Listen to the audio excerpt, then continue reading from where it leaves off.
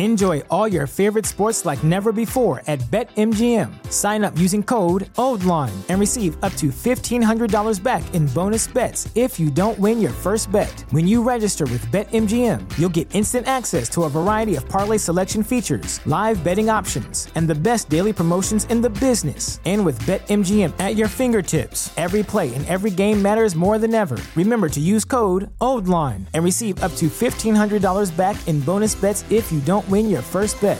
BetMGM and GameSense remind you to play responsibly. See BetMGM.com for terms. 21 plus only. Maryland only. New customer offer. Subject to eligibility requirements. Rewards are non-withdrawable bonus bets that expire in 7 days. Please play responsibly. For help, visit mdgamblinghelp.org or call 1-800-GAMBLER in partnership with MGM National Harbor. Promotional offer not available in Washington, D.C.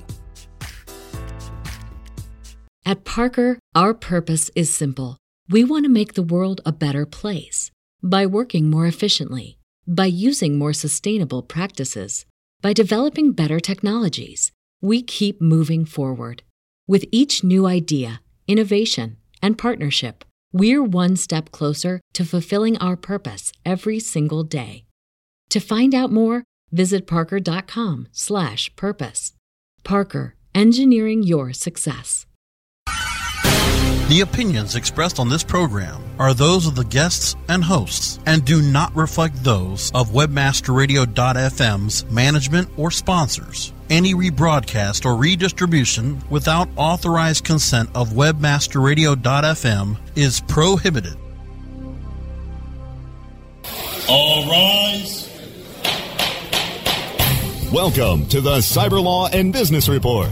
Get the top story on the hot button internet legal topics of the day. This is your home for the latest on internet law and policy. Hear the latest net trends impacting business and have your questions answered right here. This is the Cyber Law and Business Report. Now, please welcome your host, the founder of the Internet Law Center, Bennett Kelly. Good morning. This is Bennett Kelly with the Internet Law Center here in Santa Monica, California. We've got a beautiful day here. Please be seated. Today we have a very special guest, a man many of you may know, a lawyer named Timothy Walton.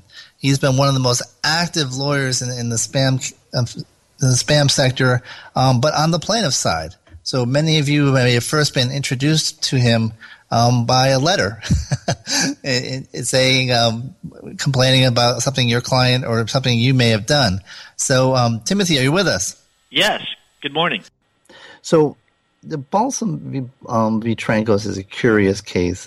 First of all, the $7,000 judgment. What is this a good use of resources to not only have go into trial over $7,000, but to actually have now an appellate decision and the whole process over $7,000? Well, it was really the defendant, I think, that made it necessary. The defendant, a sender of email marketing, refused to believe that what it was doing was in any way a violation of law. And so the people that were making the decisions in this case really wanted to stand on principle and have a court decide. And so that is what happened. And so at this point, the trial judgment included, I believe, was it $83,000 in attorney's fees? Yes. And now the appellate fees will be added, or was that both sides will bear their costs? The appellate court awarded fees and costs. So that's a big jump from $7,000. So let's get to the heart of the case. Basically, your client, Dan Balsam, who you represented on over at least 20 cases or more, was suing Trancos for 7 emails, was it? 8 originally. 8. And because it was 8, that would be an $8,000 judgment. There was one advertiser that the trial court felt was good enough to not warrant liability. So if it's only 8 cases, why not go small claims? Well, at that time, the small claims limit was $7,500. Okay. But the other thing was that Dan Balsam really wanted to get equitable relief, an injunction that would require the sender to comply with the law. And that is not something you can get in small claims. And did he get that? I forget. No. Have you ever been successful in getting, other than default actions, have you been successful in getting equitable relief? Under the only California through Claims Act. either default actions or stipulations. Okay. So I've never had a court award an injunction over the objection of the spammer. Okay. So Tranco goes to trial, and this would have been, what, 2009? Yeah, about that. I think it was May of 2009. And it goes to trial, and the judgment comes down for $7,000. So you won on 7 of the 8 emails. Right. How long was the trial? I think it was a 5-day trial. So that was practically a day for each email. Amazing. And yeah. It goes. There's always a lot of legal wrangling that goes on. I'm sorry? There's always a lot of legal wrangling about specific issues and whether evidence will be admitted or not. And then the testimony of the witnesses, in particular the parties, took up a fair amount of time. And that's presenting your case. Right. And so you come down with a $7,000 judgment, and then it goes up on appeal. And so we just got the decision, 2 weeks ago, I believe? Yep. February 24th, the decision comes down. And not even 2 weeks, I guess. And the decision is in favor of your client, Dan Balsam, so a win for you. And but the thing that is, although he actually, your client had made a claim that he should be entitled to recovery under the Consumer Legal Remedies Act, and his appeal there was denied, correct? Right. That was not seeking damages. That was the injunction. Okay. And so, but the big thing on appeal was that in your case, and what was the decision as to whether or not, at the trial level, whether or not the email from addresses were misleading? Well, I think that there were 3 different things that the court noticed on appeal. And in context, what it really came down to was an admonition that senders of email marketing should not try to hide their identities. And so the 3 issues that the appellate court focused on were proxy registration of domain names, the use of from names that included purported business entities that were not legitimately registered, and then an address in the body of the email that used a mailboxes, etc., where the registration of the mailboxes, etc. account was using information that was inaccurate. So the spammer in this case, the sender of the email, went to some great lengths to hide. And part of the testimony that the CEO gave at trial was to explain why they really wanted to hide from the recipients of their email. And it was because they would get angry telephone calls. And they felt that they were being harassed by people who didn't want to receive their email. And so they felt it necessary to hide. Although, Tim, I recall, I remember the FTC had their workshop in 2003 on, that kind of led up to the enactment of canned spam. And at that time, both anti-spam activists and email marketers, the issue was so charged that both sides reporting getting death threats. So, I mean, there is some basis there. Sure. But the court's position essentially was it's not fair to send out millions of email advertisements and not provide a true opportunity for people to complain about it.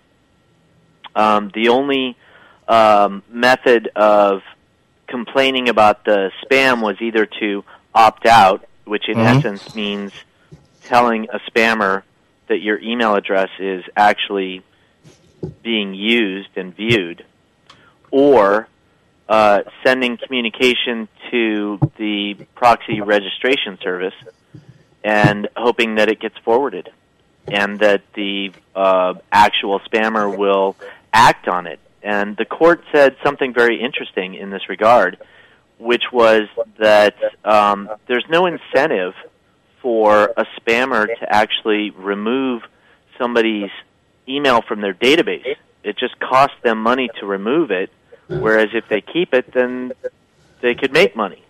But that's actually not true, because there's a liability under the Can-Spam Act and a potential liability to whoever else they market on behalf of. Well, there's the only liability under the Can-Spam Act relies on either the government or an ISP to enforce it. So recipients like Dan Balsam don't have standing under Can-Spam. True. Now, the other thing is there any evidence that the privacy registrations don't forward the information? Because it sounds like, Tranco's, you got in touch with them. There is some evidence in this regard, although it didn't come up in this particular case, the Tranco's case. But efforts to enforce the ICANN registrar agreement in the past have not been wholly successful. And to a certain extent, I think that this issue is still somewhat up in the air. And while there are good reasons for privately registering a domain name, the main reason that everybody puts forward is that they don't want to get spam. And so when a spammer privately registers a domain name for the purpose of avoiding spam, it's a little hypocritical.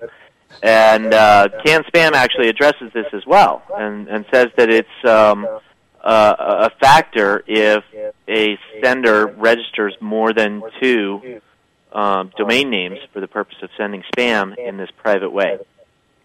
When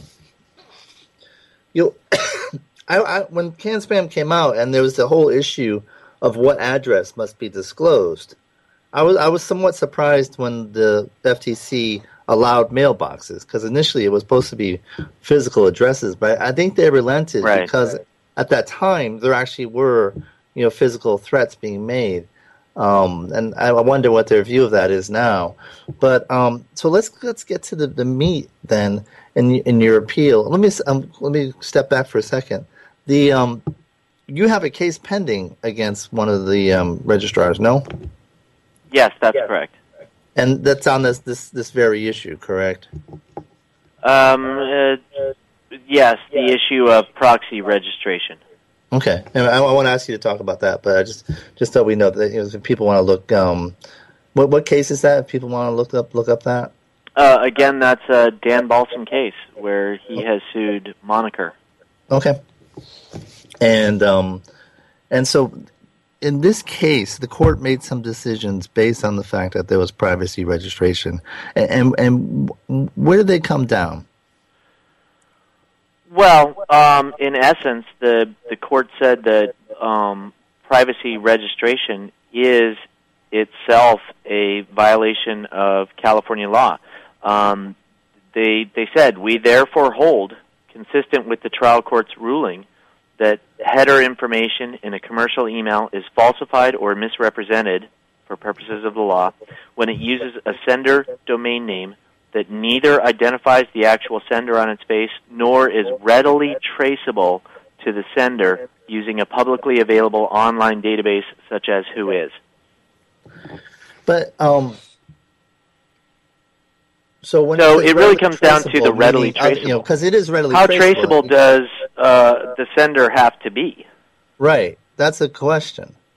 And in this case, it required that Balsam send a subpoena to the Mailboxes Etc. store just to chase down a fake registration of a non-existent business entity. And I think that the court decided that that was not readily traceable. But aren't you confusing the concept of, I mean, people have trade names. They don't have to incorporate every trade name, nor do they have to file a DBA for every trade name. There's a benefit to doing so, but there's nothing wrong with having trade names that aren't registered. Well, I'm not sure that I agree with that. I think that if somebody is using the Internet for legitimate business purposes, then it makes sense to want to be found. And if there's a great attempt to hide, then it suggests, anyway, that there's something to hide. Well, I don't know if that's true in every case. So that's the thing. I just think it's a leap to assume that just because a trade name's not registered, that somehow it's not a valid name. And I also think you run into the problem under CAN-SPAM, where there's language in legislative history that states aren't to be allowed to prescribe a certain format for from lines. And well, the court was not saying that it had to be this way. One of the things we haven't talked about. What they were finding was that the actual names that were used here were things like your business and generic dating. And I'm not sure that those would rise to the level of a protectable trademark, even in the common law trademark context. But even again, I mean, that's not a requirement for a trade name. I mean, I could have a trade name that says cold beer, but doesn't mean I can get it trademarked. It means I may have a lot of people come by on Friday. But but it also means that if you're sending out email that just uses that name, then it's awfully hard to decide who the actual sender is. And that's really the issue. Now, the one thing we haven't mentioned is that there's an intervening event between the trial and the appeal, and that's the Supreme Court decision in Clefman. And another decision in Hypertouch versus ValueClick. Correct. But in terms of on the from line, Clefman was very much an important part of this ruling, where in Clefman, which held that if you basically, Clefman was arguing that emails using nonsensical domains, things that aren't even words, for the purposes of evading filters, is misleading and improper under the California law. And the Supreme Court said, the fact that it's nonsensical doesn't mean anything. It doesn't convey a false fact. Only if it's not a valid email address, then that is a false fact. Well, I think the Clefman case was extremely limited because it was only decided based upon a question certified by the Ninth Circuit. But Correct. The Trancos Court pointed out the differences between that situation and this one. Right. For example, in Clefman, the parties admitted that the domain names were readily traceable. Mm-hmm. And they were not privately registered. But I just mentioned that because a lot of the decision on this issue was driven by drawing the distinction between Clefman and the Balsam and the Trancos case. Yes. Now, where does this leave private domain registration for email marketers in California today? Well, I think it's, in general, a bad idea. And I don't think you're going to be surprised to hear me say that. But I think that it's one thing to have a website domain name that is privately registered. And it's another thing to send unsolicited commercial email using a privately registered domain name. Let me With ask a you website, this. somebody has to go there and find it, right? Right. And typically a website is going to include other contact information on it. Whereas unsolicited email, by definition, is not something that the recipient asked for. So let me ask you this. I set up an email address, a website, and it's privately registered, SammyMcSpammy.com. Okay. And on that site is, information for how to contact the Sammy McSpammy team. Okay. And but the domain is privately registered, and I send email from the world famous Sammy McSpammy domain to your clients. Where does that fall in your view? Well, I think that's a harder case, and hard cases make for bad law, but in this case, it's somewhat in between. And in fact, most senders of email marketing don't do that.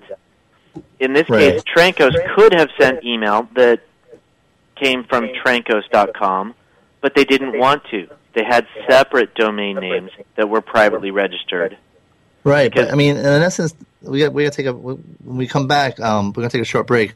When we come back, we'll pursue this a little bit further. But we're talking to Timothy Walton, and you're listening to Cyber Law and Business Report on Webmaster Radio. Stay tuned for more of the Cyber Law and Business Report after this brief recess for our sponsors. Johnson, what's this Mantis I keep hearing about? Do we need to call an exterminator? No, sir. Moby Mantis is our new SMS marketing tool. SM what? SMS, text messaging. Moby Mantis lets us communicate directly with our customers in real time. We can send promos, coupons. It even lets our customers market for us by sharing offers with their friends online. It's been great for business. Sounds expensive. Actually, I signed us up for an extended free trial. It hasn't cost us a dime. Good work, Johnson. I guess the only thing we'll be exterminating is the competition. To get your free extended trial of Moby Mantis, text radio to 21691. That's radio to 21691 for Moby Mantis. November 16th, 2004. The beginning of WebmasterRadio.fm and its immediate impact on the internet business world. AdTech, AFCON, Search Engine Strategies, Conversion Conference, Search Bash, Affiliate Bash. We bring you the most extensive and detailed trade show coverage, coast to coast and worldwide. Trade show coverage delivered your way. Download it on demand now on WebmasterRadio.fm. It's time for the 2012 SCS Conference and Expo to make its way back to the Big Apple, New York City. SCS New York 2011 makes its way to the New York Hilton March 19th through the 23rd. SCS New York 2011 will feature over 70 sessions, nearly 100 exhibitors, and networking opportunities with thousands of marketing and search engine optimization professionals. SCS New York 2011 will start with a high-profile opening keynote from Google's digital marketing evangelist, Avinash Kaushik. Don't delay. Come to SCS New York 2012, March 19th through the 23rd, inside the New York Hilton. Register right now at SearchEngineStrategies.com. That's SearchEngineStrategies.com. WebmasterRadio.fm. Welcome to the place your competitors get their edge. Jump on it. We're here for you 24/7. The best gavel-to-gavel legal news and information on the net is right here. This is the Cyber Law and Business Report, only on WebmasterRadio.fm. And we're back, and we're here with Timothy Walton, and we're talking about his recent victory in the Court of Appeal in Balsam v. Trancos. Tim, I completely forgot what question I was going to ask you before the break. Well, you set up this weird hypothetical that doesn't, in my opinion, match reality, but suggesting that if a domain name is privately registered and there's a website at it and they use it to send email, then is that a violation of law? And the reason I don't think it matches with reality is that in most cases, the senders don't really want the sender domain name matched back to them. And so they privately register the domain names that they're using to send email, but then for their own website address where they want their customers to find them, that contains all sorts of contact information that makes it easy to find them. Well, I mean, there's also issues of email filters too that I think drive it. Now, but it seems that the decision wasn't necessarily just we're going to make this decision based just on whether or not it's privately registered. It's like that's a very important factor, but we're going to look at these other things about whether or not you can find the name elsewhere. Right. I think it was to a certain extent the totality of circumstances here that made the appellate court look askance at the claims of the defendant. And there are some companies that send spam that go to great efforts to hide, and for good reason, because they don't want to deal with the bounce backs, they don't want to deal with the unsubscribes, they don't want to deal with the angry recipients. And some companies go to more efforts than others. Trancos actually is not the worst offender, in my opinion, that I've run across, but they're right up there. I mean, they actually created this mailboxes, etc. address, and then when they signed the forms for the mailboxes, etc., they used a fake name.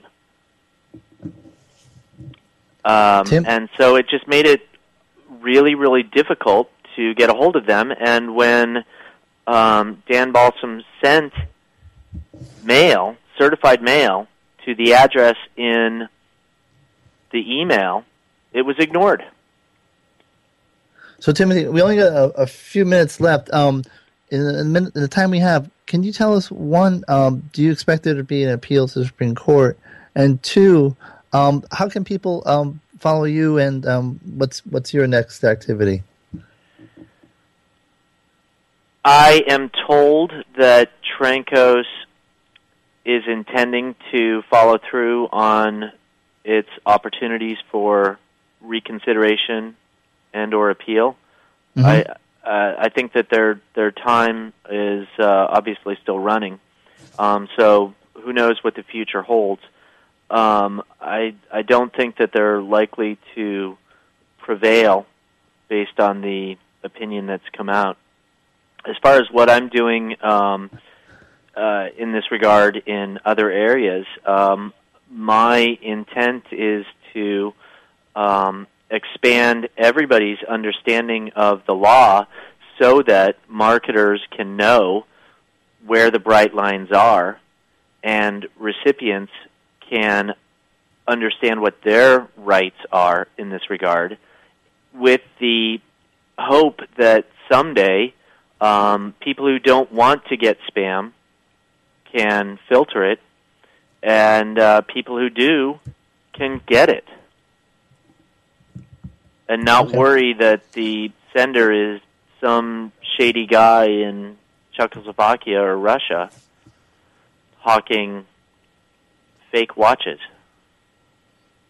Oh, no, now you did it. Now we're going to get calls from the embassy in Czechoslovakia. Timothy, it's been a pleasure, and as always, I'm sorry our time was short, but do stay in touch, and hope you consider coming back as this case or your other cases progress. And everyone, this is Timothy Walton, and probably the leading anti-spam internet attorney in the U.S., and it's always been a pleasure, Tim. Have a good day. Thank you very much. So in a few minutes, we're going to be joined by John Nicholson, who is with Pillsbury Madison. I even don't know their full name, actually, because they merged with several other prominent firms. I think it's Pillsbury Madison, Shaw Pittman.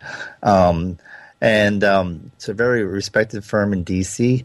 And his background is in cybersecurity. And he actually has counseled a lot of clients in this area. In addition, he has a quite unique background. He was a physicist with the U.S. Department of Energy's Superconducting Super Collider program. And so he's no slouch, that's for sure. And it's interesting. This is a good day to get guests from DC, because you have both the ACC and the Big East tournament going on. And I recall at this time of year, all of a sudden a lot of people ended up having meetings outside, and they would sneak into little restaurants and trying to watch the game during the afternoon. But luckily, we got John Nicholson. John, are you with us? Yes, I am. And thank you for joining us. I noticed you went to Vanderbilt. Is the SET tournament going on now, too? I got to admit that I'm not a big basketball fan. I'm an annual basketball fan once March Madness starts and there's some money on the line. But I actually don't know the answer. I hope I do better at the rest of your questions. Well, it wasn't your undergrad anyway. So John, we got some bills pending in Capitol Hill on cybersecurity. There seems to be a partisan battle over which way to approach it. But we just had a week in which the FBI director said that the threat from cyber attacks is actually equal to or greater than the threat from terrorism. And so could you give us just a brief overview of where we are on the cybersecurity legislation and really what's at the meat of the issue? Well, I think you're right to characterize it as a partisan issue, but that's not that big of a challenge given that everything on the Hill these days is a partisan issue. Yeah, I think they vote over whether or not to have air conditioning on weekends, and that gets a filibuster. Yeah, and I mean, when you know what it's like here in the summer, for them to disagree on that gives you a testament to just how much they disagree over everything. But the FBI director's statement is probably correct, because terrorism, although it is dramatic and has significant impact, certainly for those involved and for the economy, doesn't have the type of ongoing and persistent impact that problems with cybersecurity have. And those kinds of issues are things that can affect our competitiveness and can affect industry and could theoretically affect life, health, and safety for years, if not decades, to come. So I think it's absolutely correct to characterize the level of that threat. There was a Norton study in 2011 that calculated the global cost of cybercrime at around $114 billion. And when they added in the combined value of time lost by victims in terms of data breaches and other things, they brought that up to $388 billion, which brings it up well past the realm of most global drug trafficking. Wow, and incredible. So when you start to think about that, go ahead, sorry. The magnitude or even greater than a hurricane. Yeah. And a hurricane is just, it's a natural disaster. We can prepare for it. We can mitigate against it. And we should be doing the same kind of preparation and mitigation at a national level to deal with this same problem. Well, that brings us to a question that I have, and it seems that there's little market incentive to really address exposure or the kind of lack of preparedness that may exist for cybersecurity. The consequences only occur when there's a breach and it becomes public. And even then, the SEC has just promulgated rules for when you must disclose such an event. Is there really a market incentive to have adequate security? I think there is a market incentive. Larry Ponemon and the Ponemon Institute do an annual survey of data breaches and other similar incidents, and a significant part of the damage that they calculate associated with data breaches is customer churn, and customers who will not participate in or will not use a given store or a given service after a data breach if they don't feel like they've been sufficiently protected and the company is not sufficiently apologetic. So at the most basic, if you're a consumer-facing organization and you've got those kinds of issues, then there's a significant potential cost there.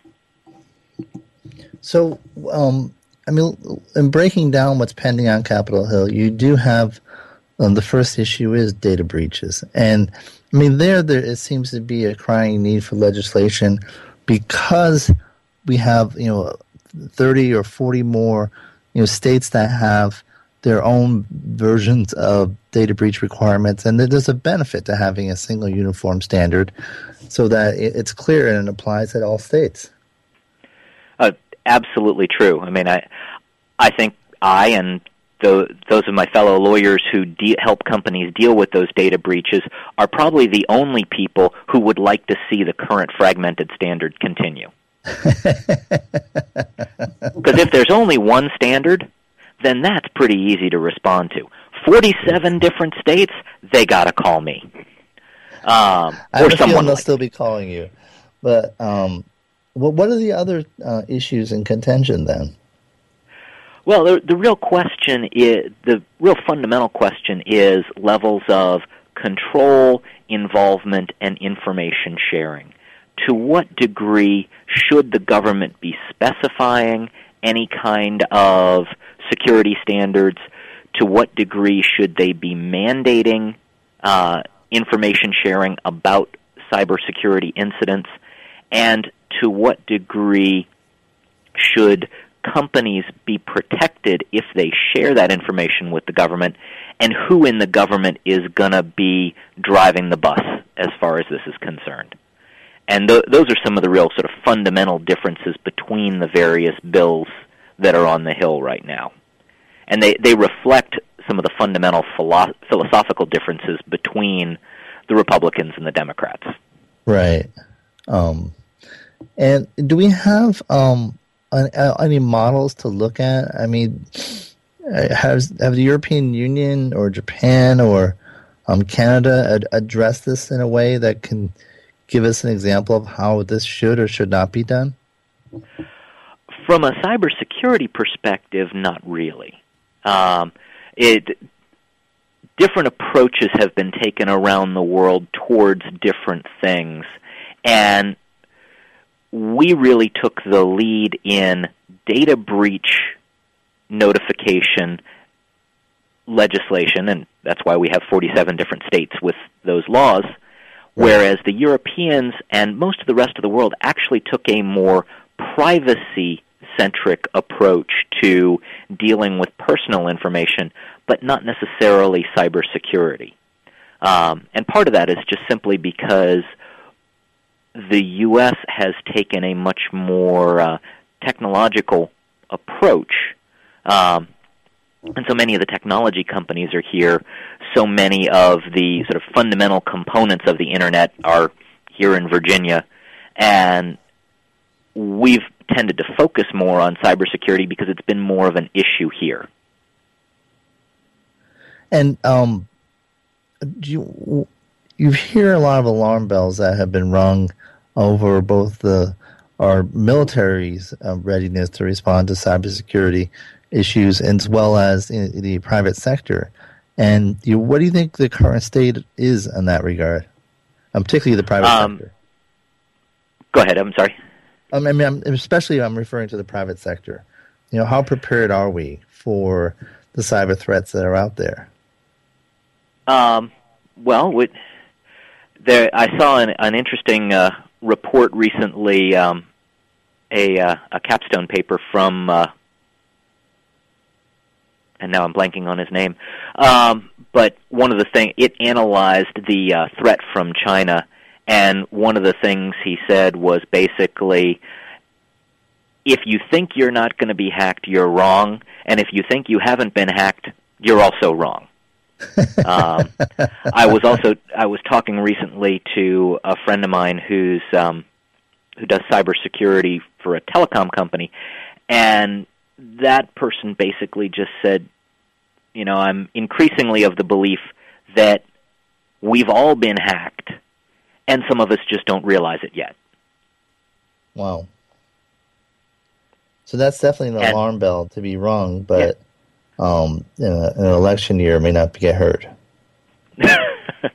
Well, it'll be heard, and the alarm bell will be rung by a number of people in order to drive sufficient fear to support their own particular agenda. Now, are we near any votes coming up? I know the Senate Judiciary was trying to report out a bill to the Senate floor for a vote, and the Republicans were objecting to that. Is it likely that we'll have any votes anytime soon on this? It's hard to tell. I mean, they're so wrapped up in fighting with each other. I mean, to get into some of the bills, I mean, right now we've got the Cybersecurity Act of 2012, which is in the Senate, which is sponsored by Lieberman, Collins, Rockefeller, Feinstein, and others. And Senator Reid supports that bill, and his original intention was to bring it directly to the floor. And the Republicans have said that they want that bill to go through all of the major committees that might have jurisdiction: Commerce, Judiciary, Energy, Intelligence, Homeland Security. Small business, yeah. And then in 2014, when they're done? Yeah, and I mean, that bill was already covered in both Homeland Security and Commerce, and it's the result of bills that were worked on through hearings over the last 3 years in both of those committees, and they finally combined the two bills that had been reported out of those two committees to create the Cybersecurity Act of 2012. So, it's had a fair amount of work done on it already. But, the Republicans would like to stall it if they can. If they can't stall it, they've got an alternative to it, and it'll be interesting to see what happens with that one. And is the alternative bill, is it kind of relying heavily on laissez-faire to, the genius of the market will solve the problem, or? Well, it certainly more than the bipartisan bill. The Republicans' bill, the Secure IT Act, which stands for Strengthening and Enhancing Cybersecurity by Using Research, Education, Information, and Technology Act. Yeah, I always think that must be the most highest paid person on Capitol Hill. The person that comes up with the names so he can fit the catchy abbreviation and use that. Like canned spam or whatever. That person, right. It must be great in New York Times crossword puzzles. It probably is, but I mean, at least with this one, McCain had the decency to say that whoever came up with that piece of sausage ought to be fired. But there are a lot of prominent Republicans who are trying to put this one forward: McCain, Kay Bailey Hutchison, Chuck Grassley, Saxby Chambliss, Lisa Murkowski, and a few others. And it really does stress voluntary information sharing, and it really focuses more on pushing the NSA and the Air Force's Cyber Command as the lead entities for dealing with this problem, whereas the bipartisan bill pushes DHS much more. And why the difference? Is one because it couldn't be have enforcement authority? Well, the Secure IT Act actually does include a criminal element. But there are a number of people who have commented on the Republicans' proposal. The ACLU is very concerned. The Center for Democracy and Technology is concerned. Even Richard Clarke said that having NSA and Cyber Command as the face of this effort makes no sense. Huh.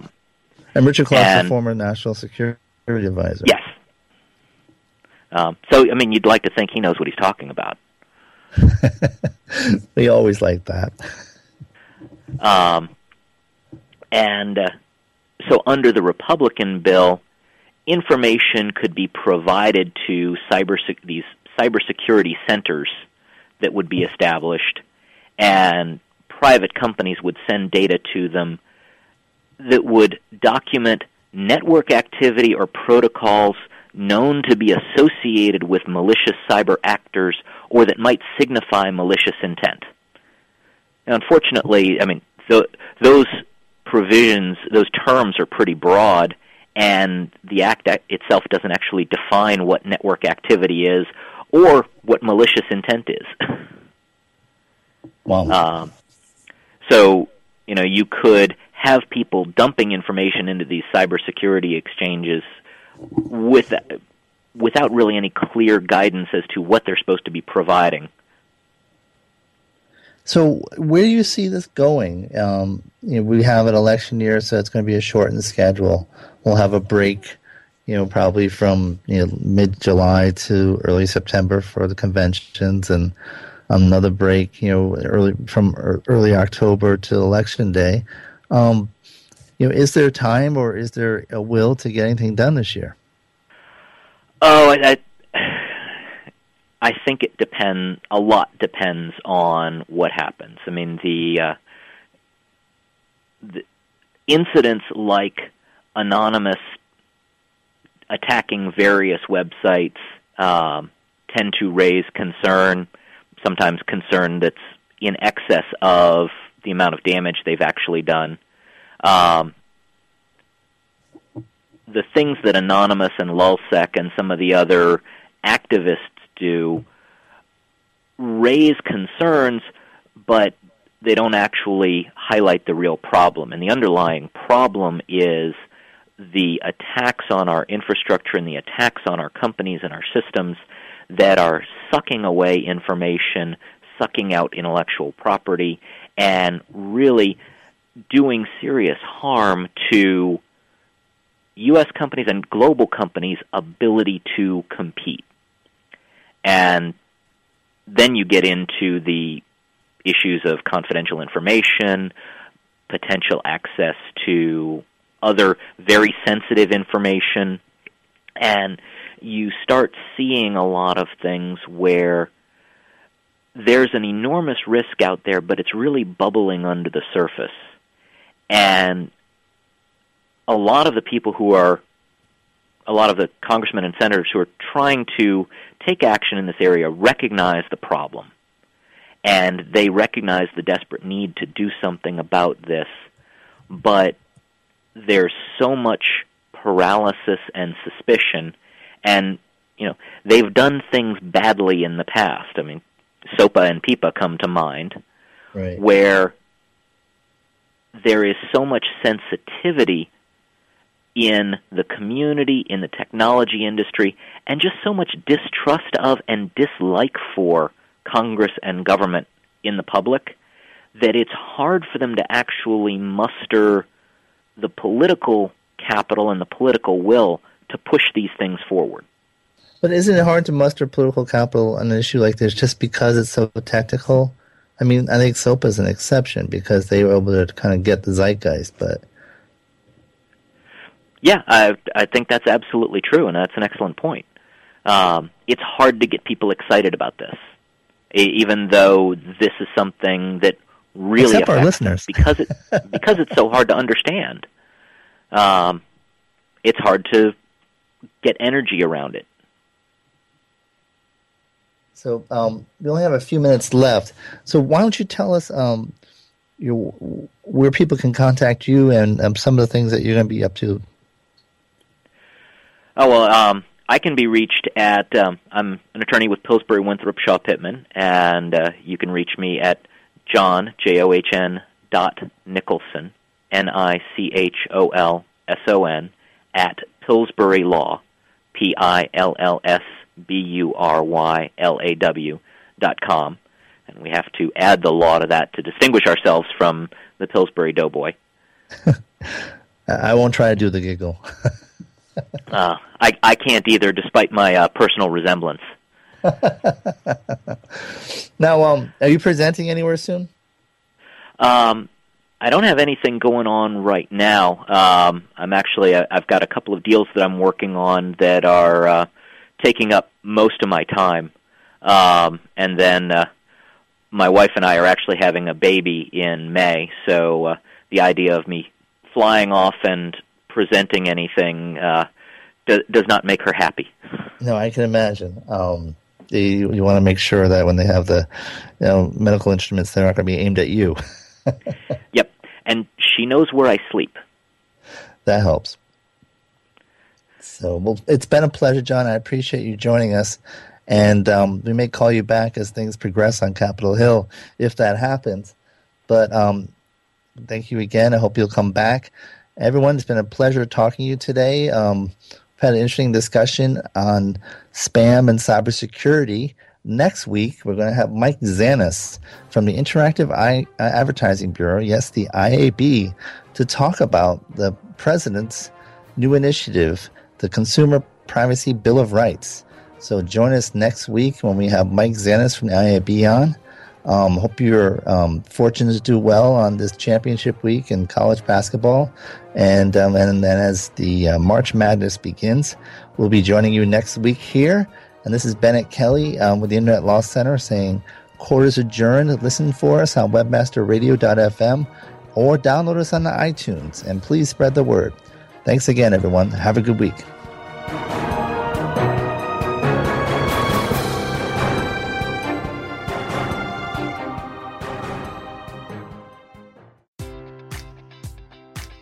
Enjoy all your favorite sports like never before at BetMGM. Sign up using code OldLine and receive up to $1,500 back in bonus bets if you don't win your first bet. When you register with BetMGM, you'll get instant access to a variety of parlay selection features, live betting options, and the best daily promotions in the business. And with BetMGM at your fingertips, every play and every game matters more than ever. Remember to use code OldLine and receive up to $1,500 back in bonus bets if you don't win your first bet. BetMGM and GameSense remind you to play responsibly. See BetMGM.com for terms. 21 plus only. Maryland only. New customer offer. Subject to eligibility requirements. Rewards are non-withdrawable bonus bets that expire in 7 days. Please play responsibly. For help, visit mdgamblinghelp.org or call 1-800-GAMBLER in partnership with MGM National Harbor. Promotional offer not available in Washington, D.C. At Parker, our purpose is simple. We want to make the world a better place by working more efficiently, by using more sustainable practices, by developing better technologies.